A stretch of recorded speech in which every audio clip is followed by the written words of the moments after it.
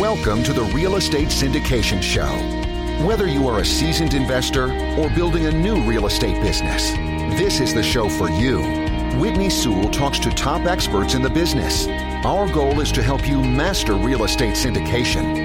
And now your host, Whitney Sewell. This is your daily real estate syndication show. I'm your host, Whitney Sewell. Today, our guest is Ken G. Thanks for being on the show, Ken. Good morning. Thanks for having me. Ken is the founder and managing partner of KRI Partners and the KRI group of companies. He has more than 24 years of significant real estate, banking, private equity transaction, and principal investing experience. Throughout his career, he has been involved in transactions valued in excess of $2 billion. Ken, welcome to the show. I've enjoyed just getting to talk to you a little bit before we started recording and hear about what you are doing in this space, what you've done over 20 plus years, and now how you can help others that are getting into this space to better understand things they need to know. So give us a little more about your focus right now, and let's jump in. Sure. Our focus right now has always been multifamily. We always look at BC class assets. We always look at value add deals. I think that's the best way to be in this business. Right now, our market is generally central and northern Florida, and we've done a number of syndications. We're in the process of transitioning to the fund structure, simply because in a competitive market like Florida, there's a lot of syndicators and you need to find a way to stand out. And so the fund model puts the money in advance of the deal, which makes it a lot easier to get a seller to agree to sell to you. So that's it in a nutshell. It puts the money in front of the deal. Would you just highlight maybe one or two things? I know there's numerous people that are debating about doing a fund now, more than ever probably. Could you just highlight a couple of things that have helped you to start your fund successfully? The first is that we've been doing this for a long time, and we've had multiple syndications that have been very successful. The first goal is that you have to prove that you can do this on a one-off property basis. Now, the reason we're going to the fund is because we're in competitive markets. And in competitive markets, you'll get in Florida, Central Florida, it's not uncommon to get 20 offers and you're competing for that deal, right? That doesn't necessarily mean you're going to overpay. You're certainly not going to underpay in that environment. But it's more about getting your seller to want to do business with you. And sellers care about three things. They care about price. They always care about price. They care about not being retraded. So that's where they look for their buyers to be experienced so that they're not going to get retraded later on something that buyer didn't know was going to be there. And the last thing they're looking for is certainty of close. Because the last thing a seller wants to do is put a property back out on the market, because once you do that, that property's just tainted. That's just the way it is, even in a competitive market. So what we've found over the years is when we're standing next to all the other syndicators, even though we've been doing this for a long time and never not been able to close, when we come in as a fund manager, rather than find the deal, then go raise the money, we have the money, then go find the deal. And it's a little tougher to do it that way, mostly because people are now investing in us. They don't have bricks and mortar to look at. I don't have a deal in front of them at this point. So it becomes much more of a trust factor when we have investors invest with us in this environment. So that's probably the biggest challenge that it's been. But it's been really fun. I mean, we're in the middle of our raise right now, and it's going quite well. Great. It's been a lot of fun. Nice. No, it's just interesting to always hear, why people begin a fund and your thoughts behind that. And that makes complete sense. You highlighted must have proven that you can perform. Obviously, to have a fund where investors do not know the exact deals they're investing in, most likely they're going to ask about your track record, right? If they've never invested with you before, or maybe it's investors you've had a long experience, or track record with, they've invested with you numerous times. So great advice there. A big part of what you do is third-party management. Right. And you're helping manage for new syndicators and things like that. I thought the conversation we were having before the show would be very valuable right now, I think, to operators that are newer, into this space. So get us started there and what you're seeing with new operators and how you're helping them. So the number one thing that new operators don't have is experience. Just by definition, they're new. They haven't done this for 23 years or 25 years or whatever. So what I find happens is because they don't have that experience and they know they don't have that experience, sometimes it's hard for them to project this level of confidence, right? Because they know that they haven't done it 10, 15 times in the past. So what I encourage our clients to do, and anybody that I'm talking through, especially new in this business, is to really do a deep dive into the numbers. You've got to dive into the numbers and understand, why is pest control what it is? Why is the real estate tax number what it's going to be? And how should it change when you buy an asset? every line item of your P&L. And the key is you can look at the broker offering memorandums. The problem is they do a lot of grouping, and it's very easy to not have some number that's important be in your system. So what I like to do is start off with our standard P&L, and I fill in the lines. I fill in the numbers. That way you don't forget any expense that's relevant, and you have a good justification. And in this business, you can prove out every single number on that P&L except your repairs and maintenance number, just because you don't know what's going to break. So you have to make some generalized assumptions about that. And that's where you probably got to rely on somebody like me who's been doing it for a while. But every other number you can prove out. And so what I find happens is when people do dive in at that level and really understand it, rather than using some general numbers that somebody told them at a seminar or something, right? When they dive in, they know what that number is going to be. They see invoices. They know exactly what's going to happen. And what happens is, in my view, the best way to build confidence is to build knowledge.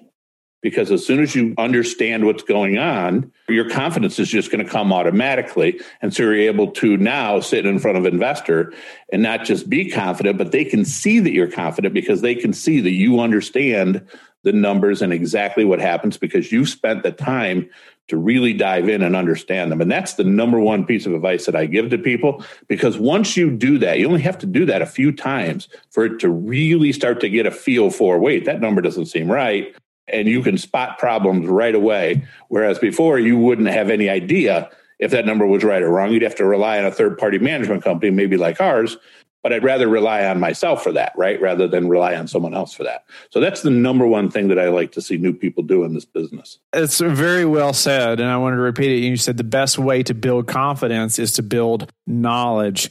And I've heard it's also said, like, where knowledge ends, frustration begins. Very similar. It makes so much sense. And how have you seen, say, the most successful, say, quote, newbies perform? You know, what did they have? Was it a mentor? Was it somebody like yourself on their team? Was it their team in general? Was it they spent a ton of time studying or researching these numbers? How did the best become the best when they're a newbie? Yeah, I go back to, I think it's really understanding from the ground up exactly what you're doing. We didn't start off in the syndication business, right? I bought from my own account. The first 8 or 9 or 10 deals, it was my money, all my money, no one else's money. You know, you really figure it out when it's your own money at play.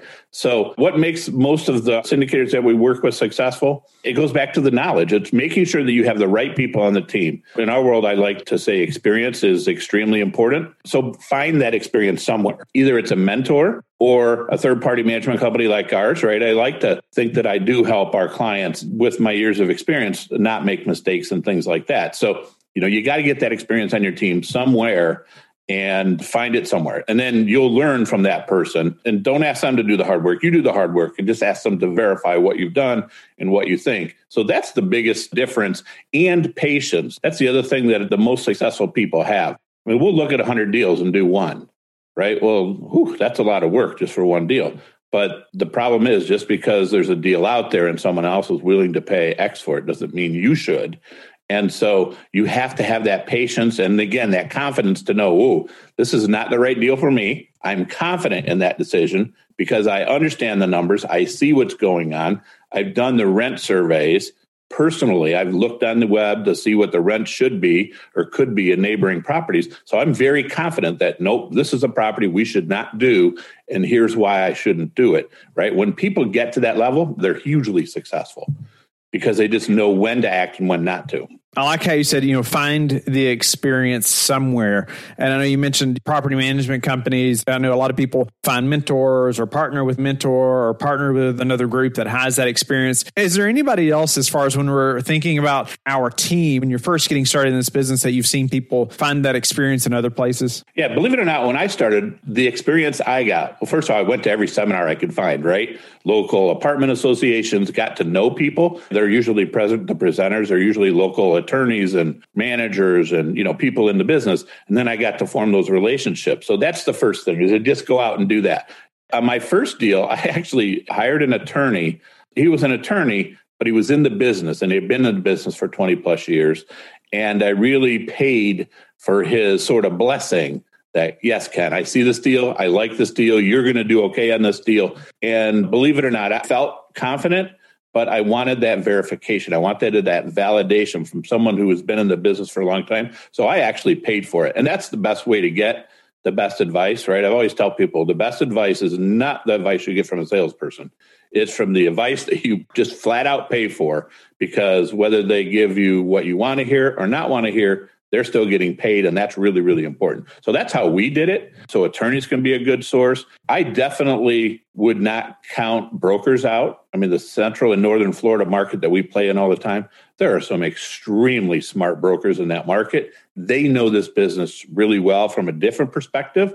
You get a lot of knowledge from guys like that. I like to spend time around those guys because they see even more than we do, because they're calling on these sellers constantly and they see a lot. So brokers are another good source, and networking. Go to these apartment associations. Don't discount the apartment associations that are local, because they have some very smart people on them. They're usually staffed by people in the business, not necessarily just people who want to work for the association.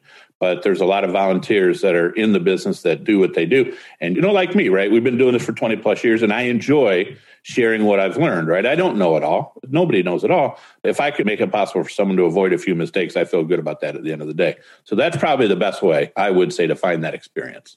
Sure. Relationships are key. No doubt about it. I like it. You just said, like you do the work and you help develop your team through these relationships of experts, right? So you have that experience somewhere. Like you said, you even mentioned, having patience. The most successful people have patience. And do you have an example of that maybe for yourself, or what you've seen in other people, or in somebody specifically that was new to the industry? I mean, with the patients? Yeah, I find that's difficult for myself and most people at times, right? Everybody wants to do that deal today, but I just wondered if you had any kind of example. Well, here's what I'll say. I talk to people almost every single day, and a lot of times I'll talk to multiple people that are pursuing the same deal. And most of the time we reach the same conclusion. They do. I let them reach it on their own. Walk away from that deal. So the trap that sometimes syndicators fall into is they want to get that first deal done, right? Because they devoted a lot of time and energy to learning the business, and they want to get that first deal. The problem is, in this business, is the other thing I tell our clients, you do not want your first deal to struggle. You just don't. It's going to be much harder to get investors going forward. You're personally not going to have the confidence you would have if your first deal was successful. So you've really got to make sure your first deal is a good one and makes sense, and it's one for you. So the other thing that syndicators get trapped in is sometimes there's some fees associated with getting a deal done. You got to avoid that temptation, right? Because in this business, you really have to sign on to the concept that you're there for your investors. If you take care of your investors, you will be fine. And it's just the way it is, right? Because if your investors are happy, that means they did well. That means you should have done well. And you're just going to have a lifetime of very successful deals. So I'm trying to think of a specific example of patience, but I can't tell you how many times we've walked away from a deal and had it be the right decision. I mean, it happens every day, because deals out there you shouldn't do. If you are not able to raise millions of dollars quickly and do not understand some key things your investors are looking for, you are not going to close on your next acquisition. If you're looking for some help to explode your syndication business and wanting to learn from someone that has been in your shoes, I'm ready to help you. I am taking on a few clients over the next 3 months to ensure their success by learning the things that have helped us to be able to raise over $10 million in 10 hours numerous times. If you are someone that is motivated and ready to take action, apply on our website to see if you qualify. No, that was really good. I mean, just how you elaborated on, you do not want your first deal to struggle. And so that patience is really key, just really to your career success, right? So that first deal is a success. No, that's great advice. What about as you see different operators, especially new ones and experienced coming into the business or into your market doing deals, how do you like to see them prepared for a downturn? And you can speak to our current market, right now, or just ways that you see that they're prepared. I can talk a little bit about how we prepared, right? The pandemic really was a challenge for a lot of people. It was in many ways less of a challenge depending on how you handled it. The important thing was that, in our case, we had the benefit of the 2008, 2009 downturn. We were in this business then. We owned and managed then. We never lost a property. We didn't have capital calls. So we knew what a very challenging time looked like. It didn't look quite like the pandemic, but we understood what it was to really batten down the hatches. So when we saw the pandemic come, what we had to do was immediately recognize, wait a minute, here's a crisis. All right, we should at first at least overreact. We can always pull back, but let's overreact. Let's evaluate exactly what's going on. And then in our business, this is where the execution is so important. We actually have revamped a lot of what we do every day in terms of managing these properties because of the pandemic. We have eviction moratoriums in place. You have people that are legitimately struggling, that are really good people. We just need to help them through the process. So the message here was, in the beginning part of the pandemic, it's going to be hard for you to say to your investors, guys, I got to hold off for a quarter. I got to build up my reserves. I don't know what's ahead. It's my job as the sponsor or the fund manager to make sure we protect this asset. So we held back for one quarter. Just about everybody did. I don't know of very many people who distributed on that first quarter into the pandemic. Then after that, we got to understand the situation. Then we could go back to making our distributions and implementing our value add deals. But, these downturns, it depends on what caused the downturn as to how you react to it. But the number one thing, you got to have reserves. You just have to, number one. And number two, don't be late to react. It's okay to overreact initially because you got to be careful, right? Pull back, see what's happening, right? If you're driving into fog, what do? You slow down till you figure out what's ahead of you. Okay, now I'm comfortable. Now you can move forward. It's kind of the very same way that we manage through downturns. And then you can set yourself up for success through downturns when you buy your asset, right? We manage a couple of properties that are right close to Disney and the amusement parks and rely on all those neighboring restaurants and bars. Well, they struggled a lot more than a property in Jacksonville in a market with a very diversified employment base that's in a better neighborhood, higher income people. You can see those two properties reacted very differently to the pandemic. So you can set yourself up a little bit on the way in for any kind of downturn, because typically the tougher neighborhood, the lower class properties struggle more in those downturns. They just do. So you should, depending on what kind of asset you buy, know what to expect if you have a downturn. Does that make sense?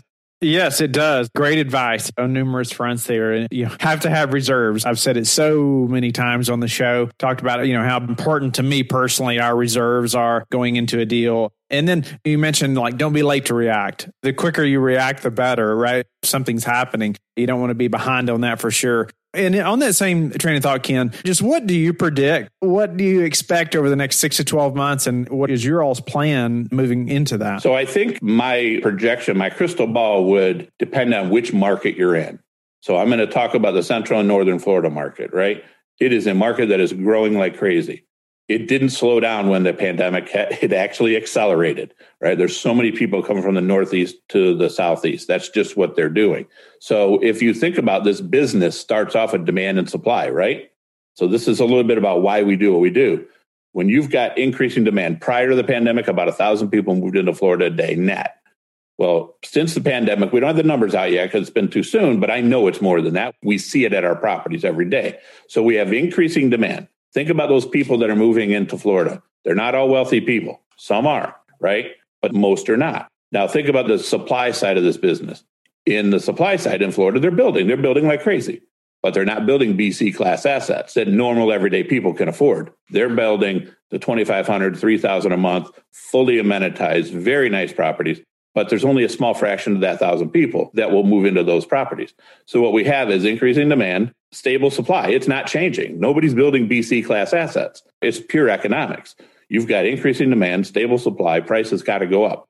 I'm looking for one of those two things to break down in our market before I can say to you, I'm worried about the future, right? Some people say you're buying at the top, you're buying at the top. You've got to show me the demand breaking down or the supply suddenly spiking in the asset class that we're buying before I believe that we're running out of gas. I don't see that personally happening anytime soon. That's why we're forming a fund right now to go out and continue to do what we've done, because I believe markets like Florida and Texas, there's a number of markets like this, they have a lot of runway ahead of them. They just do because of the way the economics lay out. The way I analogize this for people, our business is a value add business plan. We have a long strategy on top of a long economic market, right? So they're additive. Think about it. You're going long in a bull market, not a bear market. Some markets are still bear markets, right? People are leaving those markets and going to the markets I like. So they're in a different situation. My crystal ball would look very differently for them. And that's why we just don't invest in those. Sure. No, I appreciate that detail to your answer there, no doubt. You've had great success, Ken. You've been in this business a long time. Tell me about a couple of daily habits that you are disciplined about that have helped you achieve success. When I was younger, I didn't appreciate this like I do now. And I tell my kids this constantly. Your goal every day is to become smarter and more valuable as a person.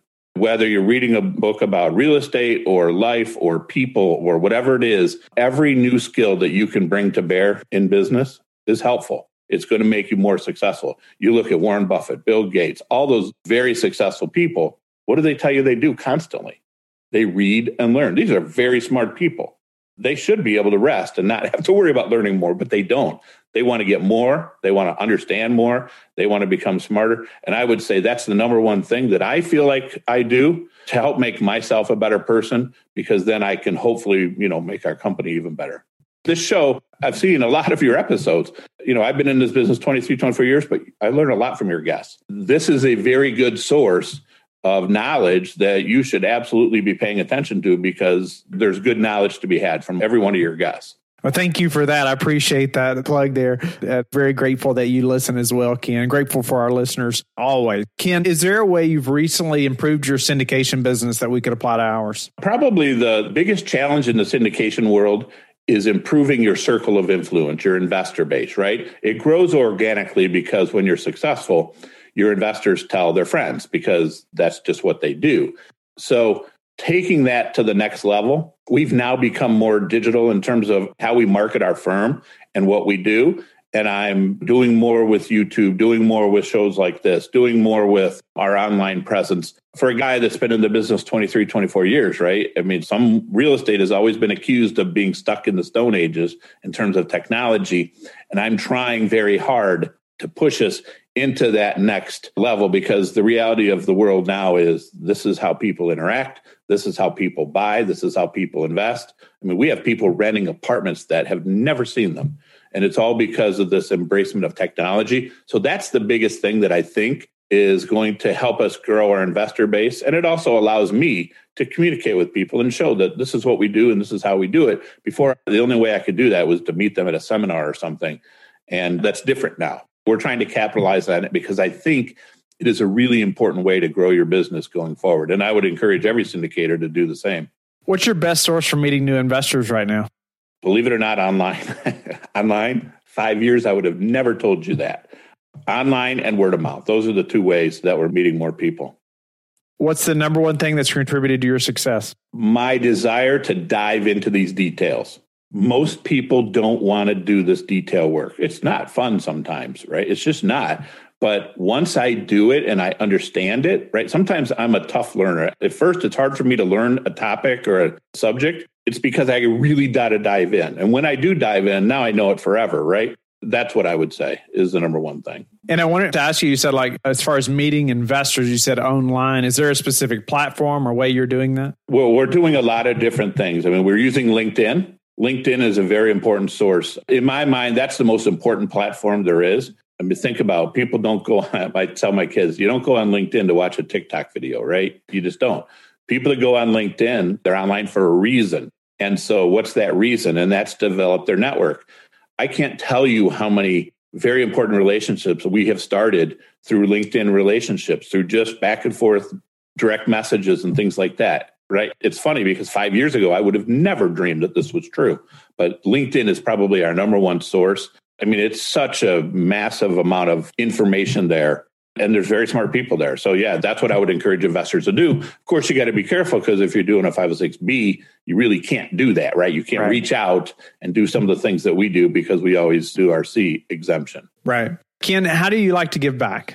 Well, a lot of different ways. This is one way, right, to help teach people that are new in this business and share with them some of the things I've learned. And I learn from them at the same time. Number two, all of our people give back in our community every single day. I leave our people to do what they're passionate about in terms of their giving back to the community. So, most of our people like to give back to things that have to do with kids and children and things like that. So I really leave it to them. But, I really enjoy teaching other people and helping them get to the next level in their life, because that's what I believe the number one way to move yourself from point A to point B is to make yourself more valuable. And I go back to the only way you can do that is become knowledgeable. That's it. That's the number one way. And so if I can help you gain some knowledge, then I really feel like I've made a difference in somebody's life. Wow. That's incredible. I like how you said that there. Yeah, we should have that daily goal of becoming more knowledgeable, which leads to more confidence and leads to many things. Just personal transition, right? And improving ourselves and helping to improve others through that also. Well, Ken, great show. I'm just grateful for how you laid out your all's fund and why you're doing a fund and things you see in new operators and encouraging them to dive deep into the numbers so they can prove out every number except repairs and maintenance. But hopefully you get closer. You find that experience somewhere, like you said, so the people that can help you find those numbers, and then your third-party management experience and how you're helping newbies, all those things. But, even how you talked about having reserves and not being too late to react and the importance of building confidence and how that builds knowledge and not wanting your first deal to struggle. And it's so many great points. Ken, tell the listeners how they can get in touch with you and learn more about you. Sure. So go to our website, KRIPartners.com. You're also welcome to email me directly, KGEE@KRIProperties.com, or certainly look me up on LinkedIn. I'm there all the time. Thank you for listening to the Real Estate Syndication Show, brought to you by LifeBridge Capital. LifeBridge Capital works with investors nationwide to invest in real estate, while also donating 50% of its profits to assist parents who are committing to adoption. LifeBridge Capital, making a difference, one investor and one child at a time. Connect online at www.lifebridgecapital.com for free material and videos to further your success.